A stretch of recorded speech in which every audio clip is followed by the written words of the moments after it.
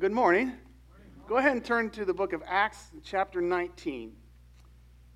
Let's see here. I've got to keep my eye on the clock. You might find this hard to believe. I'm actually a little bit more long-winded than my dad is, so I have to keep a little bit closer eye on the clock.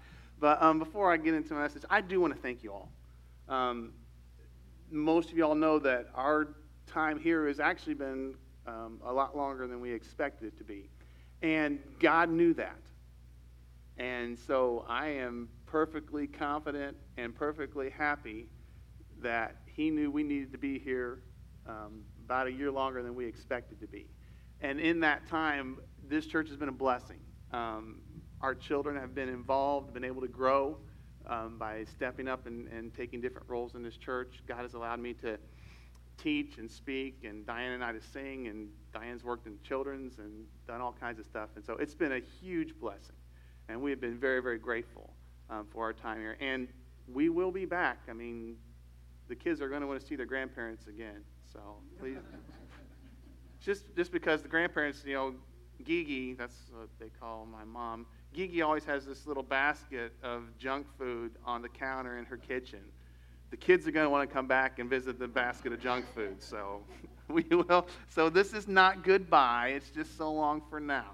But anyway, Acts chapter 19. As you see there in the title, Christianity is dangerous. Now, man, Keith, that's wow. That is such an encouraging title. Way to go. Way to be encouraging on your way out the door. But honestly, there is a very distinct point. I actually read a devotional on this topic a few weeks ago, and so I've kind of expanded it into a message that I want to bring with you today. There's a definition that is descriptive of a Christian I read that I find is really interesting. It says this: a Christian is completely fearless, continually cheerful, and constantly in trouble. Now, if you are truly living the Christian life, there ought to be an element of danger. There should be an element of trouble, because the Lord said the gospel is going to offend. So if we are delivering the gospel like we should be, there's going to be an element of offense, and with that an element of danger. But it's not just about being in trouble. We can be completely fearless. We can be continually cheerful, even though there may be times that we are in trouble. And nobody typifies this, in my mind, better than the Apostle Paul. And here in Acts chapter 19, we're going to be looking into a story of how he was in the town of Ephesus and how some neat things were going on, but then there was some trouble. When Paul came to Ephesus, as we see here in Acts 19, he found that the city was locked into this pagan superstition. There was a cult. There were depraved, miserable people that were practicing black magic and voodoo and the dark arts. There was demonism. There's powers of evil absolutely entrenched in this city. We'll talk about a little bit. The worship in their temple was full of all kinds of debauchery.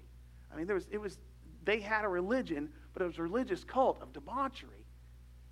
But Paul attacked that stronghold with the most powerful weapons ever known. The weapon of truth. The weapon of love, of righteous behavior, and of faith that he expressed in prayer. Almost single-handedly at first, he attacked it. But before long, there was a little band of Christians that gathered around him, and it began to swell and spread all throughout the province of Asia. And he began to attack the stronghold, and within 2 years, it was demolished. It was over and done with.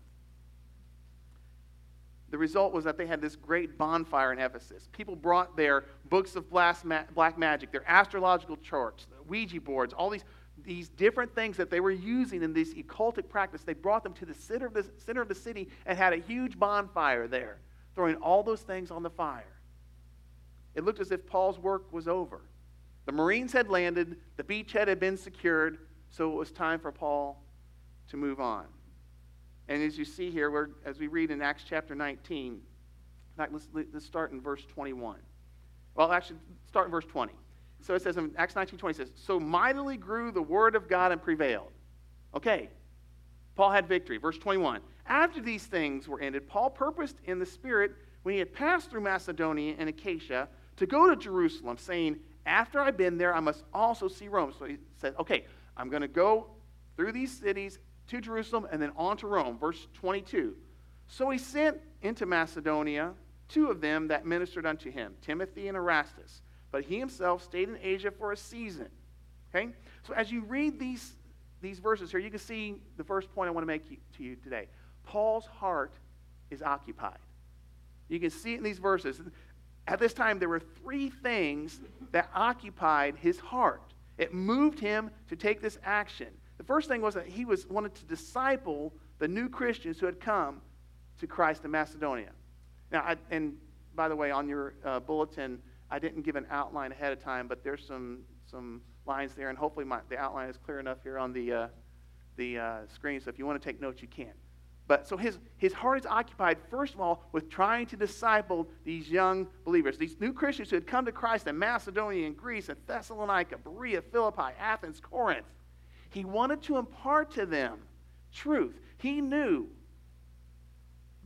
far better than even we know in our day. And what we seem to have forgotten, that the beginning of the Christian life is not enough. You have to learn to live in the power of the Spirit. You will have heaven. You will have God as your Father. You will have some joy, some peace, but you will be an ineffective Christian if you have not been taught, if you do not continue to learn and grow. And that was Paul's heart was occupied with this thought. We've had this great victory. We've had all these new believers, and I need to start traveling, getting through here so we can start growing these people because, yes, the fact that they've turned their lives over to Christ is great, but they have got to continue to grow and continue to experience the joy and the peace even in the midst of the danger of Christianity. So he longed to teach them the truth and that would set them free. But the second thing that occupied Paul's heart was his intense desire for the gospel to be expanded. He wanted the gospel to penetrate to the very center of the Roman Empire. He said, I have got to get to Rome. He wants that gospel to be planted because he has seen what it did in Ephesus. It overthrew the powers of darkness there. In fact, he says, after I've been to Jerusalem, I must see Rome. Dr. Campbell Morgan says this. When he says, I must see Rome, it's not the must of the tourist. Man, I got to go see Rome. Have you seen the Colosseums and all the beautiful things there? That's not the must he's talking about. It is the must of the missionary that he's talking about. Paul said, I must get to Rome. I must penetrate the very center of this empire with the gospel of Jesus Christ. On the very journey which he will soon commence, when he comes to Corinth, he will take time to actually write that great epistle, the epistle of Romans that we hold so dear in our New Testament. So he's writing that so as to help them, even though he's kept back from getting there. His plan is to get there, but it's kept back there. So he's going to write this epistle to try to at least start the gospel being penetrated into the very heart of the Roman Empire. But he's determined that he's going to get there. So he was occupied with wanting to disciple Christians. He was occupied with the furtherance of the gospel. And the third thing here is, it's kind of, Luke is the author here of the book of Acts, and it's sort of suggested, but his third thing that occupies his heart is helping those that are in need. It's a desire of his heart to help the famine-stricken saints at the church of Jerusalem. There was a great famine in the land of Judea in those days, and the Christians were very hungry. And Paul longed to minister to them, to help them meet their needs. So he sent, you see there in verse 22, he sent 2 very faithful companions, Timothy and Erastus. And he sent them into Macedonia. Now, we're not told here why, but in 1 Corinthians 16 we are, and I'll read that here in just a second. He's wanting to tell the churches about the need of the church in Jerusalem. Go through Macedonia. Timothy, Erastus, go through. Tell them what's going on. Collect an offering for them in advance so that when the apostle came, when he got to the church of Jerusalem, or if he could send it ahead, he would send some relief. He even mentions it in 1 Corinthians 16. He says this in verses 1 through 4. Now concerning the collection for the saints, as I have given order to the churches of Galatia, even so do ye. Upon the first day of the week, let every one of you lay by him in store, as God hath prospered him, that there be no gatherings when I come. Now listen. And when I come, whomsoever ye shall approve by your letters, them will I send to bring your liberality to Jerusalem. And if it be meet also, I shall go with them. He's saying, I'm going to send this to Jerusalem. And if it's God's will, I'm going to go and be in Jerusalem also. And then hopefully go on into Rome. So he was occupied. His heart is occupied with these three things. We also, in these three areas that Paul's heart was occupied, we see a way to settle ourselves even though Christianity is dangerous. Like I said, the title is Christianity is dangerous. But in these three things, how can you settle your heart when you are hopefully living the dangerous Christian life? It's in these three things.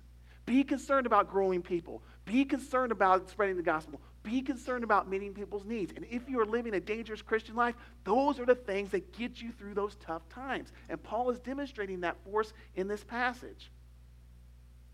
In 1 Corinthians 16, verses 5 to 9, I won't take time to read it, but after he talked about, I'm going to take this offering, we're going to send it to Jerusalem, and if God wills, I'm going to come in behind it to Jerusalem. He goes on to say that it was his plan to stay into Ephesus until the day of Pentecost. But something happened that changed his mind. And Luke tells us here, look at verse 23 there of chapter 19 in Acts. And at the same time there arose no small stir about that way. If you're doing those things that you're supposed to do, seeing people discipled, seeing people come to know Christ, taking care of needs, it's going to cause a stir. Verse 24, for a certain man named Demetrius, a silversmith, which made the silver shrines for Diana, brought no small gain unto the craftsmen. Okay? So this guy made these little idols to the goddess Diana. Verse 25, whom he called together with the workmen of like occupation and said, sirs, you know that by this craft we have our wealth. He said, this is how we make our money. 26, moreover, ye see and hear that not alone at Ephesus, but almost throughout all Asia, this Paul hath persuaded and turned away much people, saying that there be no gods which are made with hands. So that not only this our craft is in danger to be set at naught, but also that the temple of the great goddess Diana should be despised, and her magnificence should be destroyed, whom all Asia and the world worship it. So he's saying, hey, listen, guys, this guy Paul, he's messing with our livelihood. You know, we make our living off of this. And now he's saying, there's no gods that are made with hands. He's attacking the very heart of what we're doing. So his plan is to move on, but God changes his plan. The silversmiths at Ephesus had been organized into this trade union, and they found that they were being hit hard in the most sensitive part of the human anatomy, the wallet. The story goes of a man who saw his friend, and he said, he was just gloomy. And his friend said, what's going on? He said, my wife has just made me a millionaire. He said, so what? Why is that such a big deal? He said, I used to be a multimillionaire. He was being hit in the most sensitive part of the anatomy, the pocketbook. And that's what these guys were saying. They're taking money out of our pockets, these guys. These silversmiths, they made these souvenirs to this goddess Diana. Their business was being diminished. People were becoming Christians. They didn't want these shrines anymore. So Demetrius, the union boss, if you will, okay, if you have in your mind what the union boss is, you know, the crooked nose and that kind of thing, that's Demetrius. And so he's getting his guys together, and he doesn't care anything about the welfare of the people of his town. The hundreds who had become Christians and found freedom from all this and joined Christ, all he saw was red ink, the loss of profit, and he was very concerned about that. Sounds kind of familiar in our day, doesn't it? You all know of the group Planned Parenthood. And there have been charges against them about profiting off of the sacrifice of innocent human life. They don't give the young ladies all the information. And not only that, there have been accusations about them even taking the body parts of these precious children and profiting off of them.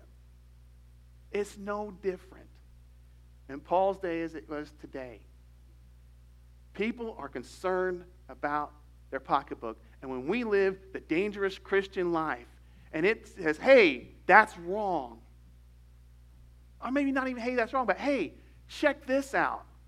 you may not be railing against anybody. You may just be saying, hey, look at this way. And that's what Paul did. Paul was not railing against them. He's just saying, hey, look at this. And people were being turned to that. And we say, we have these clinics where we can take young ladies and say, hey, listen, let's give you an ultrasound. Let's let you look at what's going on here. Give you at least another option. Maybe we can do something to help you. And people are like, wait a second.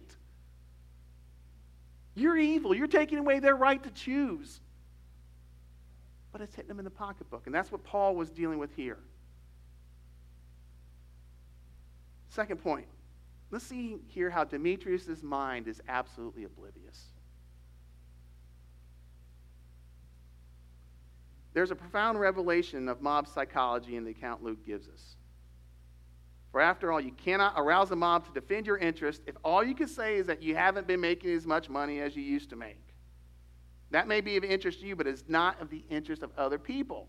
They don't care whether you made any money or not, if it's not hurting their pocketbook. But it was the lack of revenue was what stirred the silversmiths. They were disturbed by their loss of income, but since no one will defend you on that basis, Demetrius had to add another charge. It was emotionally loaded, deliberately induced, and aroused the citizenry. And in that, we'll see how his mind is absolutely oblivious. The charge was that the religion of the city was threatened. That Diana, the goddess the city worshipped, was insulted by this loss of income, was in danger of losing her stature in the eyes of the world. Diana was the goddess enshrined in a great temple outside of Ephesus. And that temple was, you understand, the temple of Diana, or some of you may know the temple of Artemis. Diana, Artemis, that's interchangeable names. But it was one of the 7 wonders of the world.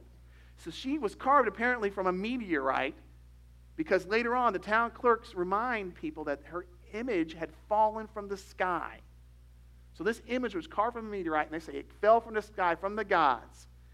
Okay, and so the religion there was one of absolute debauchery. I mean, the figure of Diana was a multiple-breasted woman.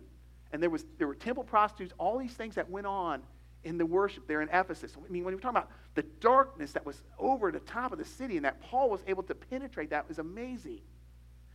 But in attacking Diana, what Demetrius is saying here, you're attacking our mother. It wasn't just a matter of, hey, I'm losing some bucks. He's getting the crowd, the people in Ephesus riled up and saying, they're attacking our mother. I mean, what's more noble than mom and apple pie? I mean, we see it in our country. Anytime somebody wants to rouse up a group, you start throwing out symbols of Americana, and they're attacking these symbols of Americana. That's what is going on here with Demetrius. He's trying to get this crowd riled up. So these riot engineers in Ephesus, and they knew exactly what they were doing, knew what would arouse emotions. Same thing today. We see it in our society, that they know what will arouse emotions against Christianity. People understand that. They knew in Ephesus they could stir up this whole city with this idea. This was the season of the year when Ephesus gave itself over to a whole month of feasting and revelry and debauchery, centering on this worship, this debased worship of this goddess. And it was kind of like Mardi Gras on steroids. If you want to get, that's what they were doing. But it was worship. It wasn't just Mardi Gras.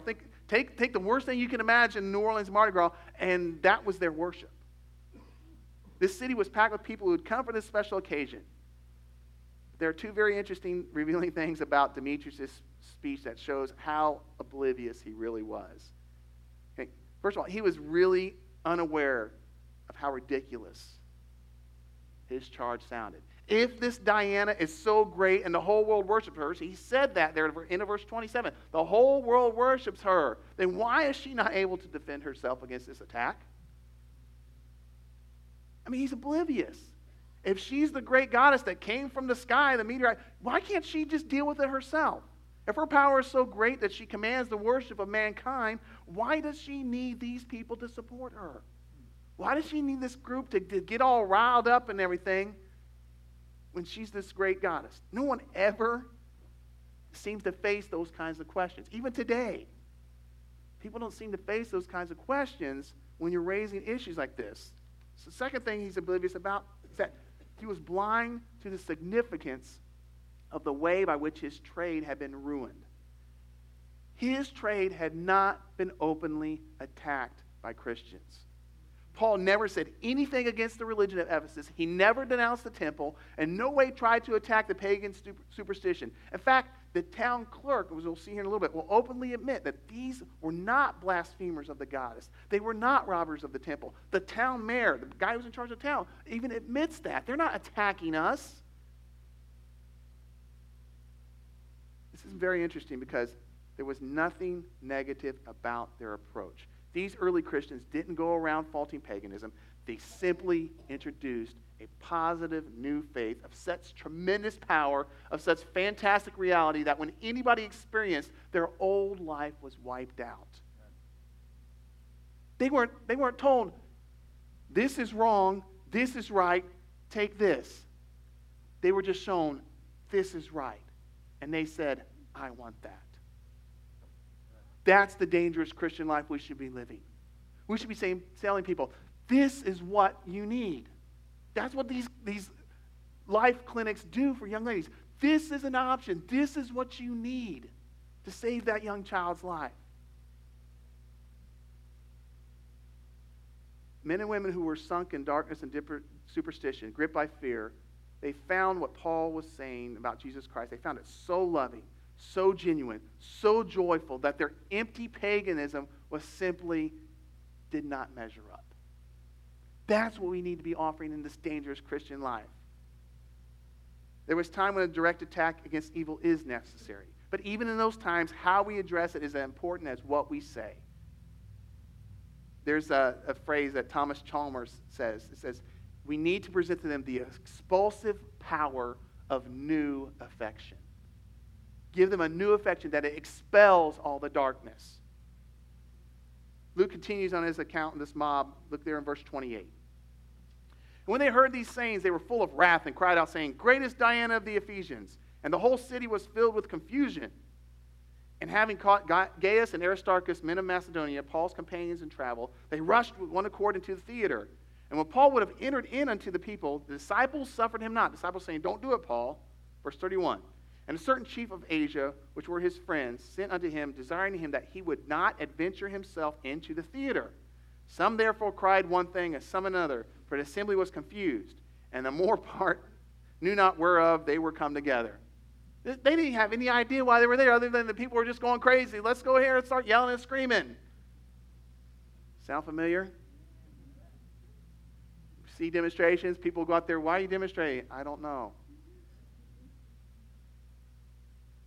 Human nature has changed so much in these years. That theater that they went to was able to seat about 20,000 people. The people were very responsive to this appeal. I mean, people, they saw what was going on. Hey, let's go, let's get involved with this. Let's see what's going on. But despite this mob mentality, we see the third thing. The fact that God is in control is obvious. Paul knows this, and it gives him courage. The dangerous Christian life, don't ever think in the midst of the danger, God is not in control. Paul knew this, and it gave him courage. Christian, do you know that? Does that give you courage? The reason we can have courage living the dangerous Christian life is because we know God is in control. Paul wanted to go in and speak to him. What an insight to his fearless bravery. He knew God was in control. He was not hesitant to take on a crowd like this, but his friends recognized that the mood of the crowd was ugly. Even the leaders, the political rulers in the province of Asia, they were responsible to the Romans. They were friends of Paul. They were concerned, and they said, don't do it. Don't go into the theater. That's interesting. These were not Christians. These were political leaders in Asia that had ties to Rome, and yet they were Paul's friends. They said, Paul, don't go into that arena. It's not safe. Paul had made friends with the political leaders in his area, with those who were out and about in his community. They understood and were impressed by the message of Christ. Luke does not tell us here in Acts if they were Christians, but they were favorably inclined to Paul and tried to protect him from this mob. So Luke then goes on to show how impossible it would have been for Paul to have quieted them. Look at verse 33. It says, And they drew Alexander out of the multitude, the Jews putting him forward. And Alexander beckoned with his hand and would have made his defense unto the people. But when they knew that he was a Jew, all with one voice, about the space of 2 hours, cried out, "Greatest Diana of the Ephesians." So for 2 hours, "Greatest Diana of the Ephesians, greatest Diana of the Ephesians." For 2 hours.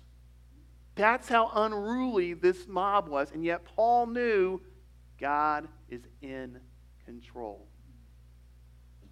They chant over and over again this slogan. It aroused their nationalistic pride. It fed their egos.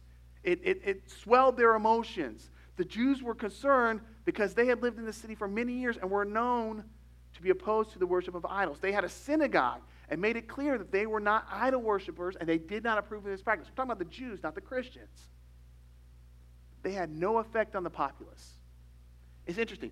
The Jews were there, had a synagogue, and yet nothing was different about Ephesus. Paul comes in the space of 2 years, turns everything up on its head. They stood for the right cause, the Jews did, but without any power to affect others. But they were afraid that they were going to be implicated in this disturbance. So they pushed out Alexander, a Jewish coppersmith, and have him try to explain their attitude, make clear they were not the ones that were prompting all this. But the crowd refuses to hear Alexander and drowns him out, "Greatest Diana of the Ephesians." For 2 hours, they're yelling this and going on and going on and going on. All you have to do is, "I want my rights. I want what I'm due. This is not fair. This is not right." And you see scenes similar today. The Ephesian society worshiped Diana. The culture of this world is to worship self. But in the middle of this, we see again how obvious it is that God is in control because he uses an unlikely tool to quiet this mob. When the crowd gets to the point where its emotions have been so short-circuited that its reasoning power is lost, it's in a very dangerous state. The leaders were quite correct in their concern for Paul because with just the slightest suggestion, the crowd could have been sent raging through the streets, demolishing everything in their path. But we see how God uses an unlikely tool to quiet this mob. It was finally quieted down by the town clerk. He was basically the mayor of Ephesus. The mayor of Ephesus, who has a vested political interest in the people of the town being happy, liking him. And yet, God uses him to quiet this mob down. Look at verse 35. "And when the town clerk had appeased the people, he said, 'Men of Ephesus, what man is there that knoweth not how the city of Ephesus is a worshiper of the great goddess Diana, and the image which fell down from Jupiter? Seeing then that these things cannot be spoken against, you ought to be quiet and do nothing rashly.'" He's saying, we know this. Why are you bellyaching? Verse 37, "For you brought hither these men, which are neither robbers of the church, nor blasphemers of your goddess." He's saying, these men have said nothing against Diana. Verse 38, "Wherefore, if Demetrius and the craftsmen which are with him have made a matter against any man, the law is open. There are deputies. Let them plead one another. But if you inquire anything concerning other matters, it shall be determined in a lawful assembly. For we are in danger to be called into question for this day's uproar." He's saying, Rome's going to start looking at us. There being no cause whereby we can give account for this concourse. And when he had thus spoken, he dismissed the assembly. The town clerk, we don't know who he is, but he's a person of esteem. He's obviously a politician, a great orator, because he uses his words to quiet the crowd. The crowd, they were exhausted. They've been yelling for 2 hours. He finally gets up there. He calms them down and sets forth 3 very logical points here. He says, yes, Diana is great. There's no need to shout about it. Nobody's going to overthrow the goddess as great as ours. He's basically saying what Demetrius didn't say. She's so great, she can defend herself. Everybody knows that. 2, secondly, he says, these men, they've done nothing to provoke this. They've said nothing against this. They haven't blasphemed her. They haven't made any charges against her. They have not robbed us. They haven't been sacrilegious. So why handle this in any way other than ordinary channels? He said, the courts are open. So let's just send them off to the courts. The third thing he says is we are in serious danger of losing our freedom.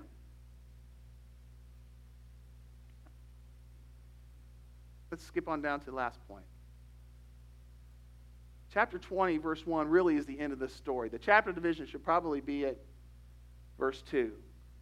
Chapter 20, verse 1 says this: After the uproar ceased, Paul called unto him the disciples, embraced them, and departed to go into Macedonia.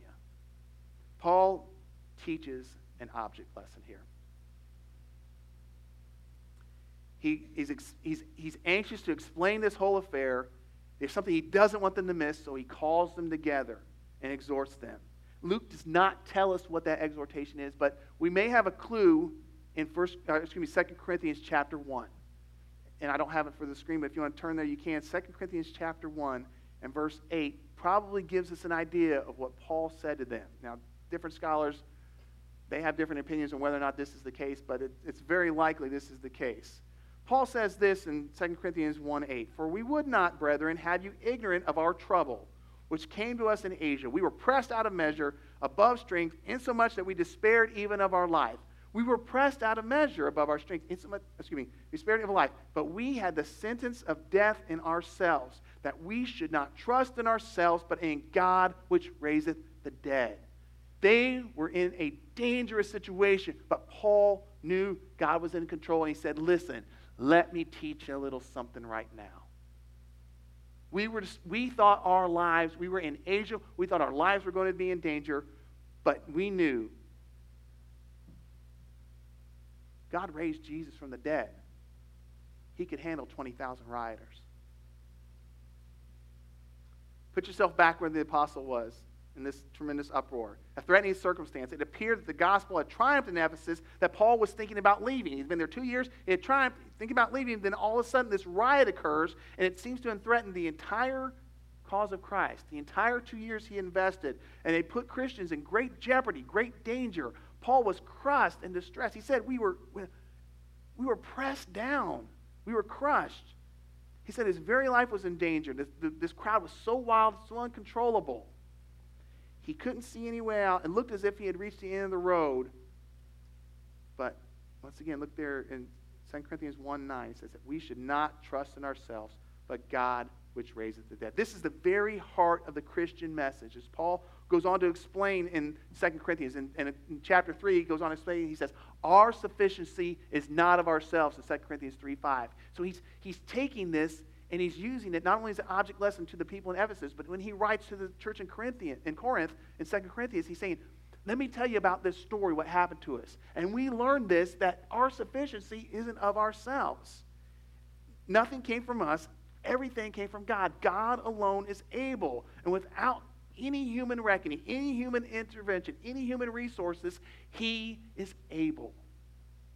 And his explanation to those young converts in Ephesus, and then later on as he used it as an example to the people in Corinth, was unquestionably along this line. God has allowed this event to happen in order to teach us that he is able to handle things when they get far beyond human control.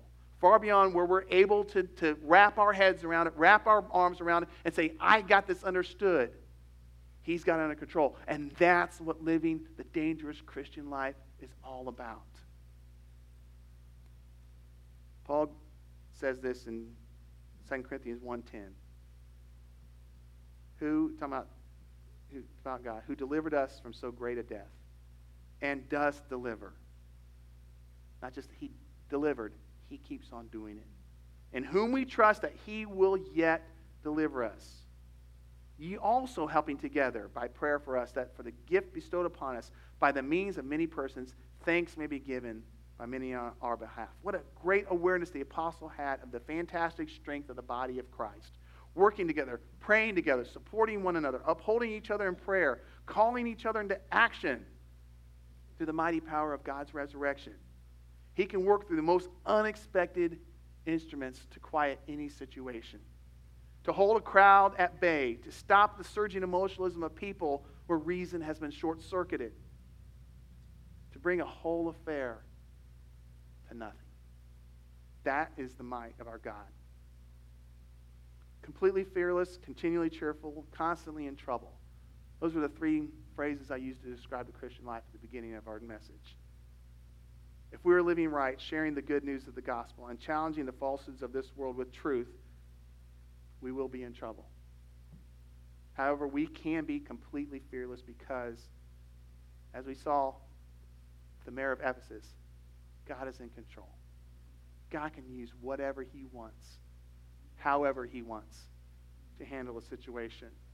Both those who know him and those who do not, he can use. He can use anyone in any situation to complete his purpose. He can use anyone. You're anyone.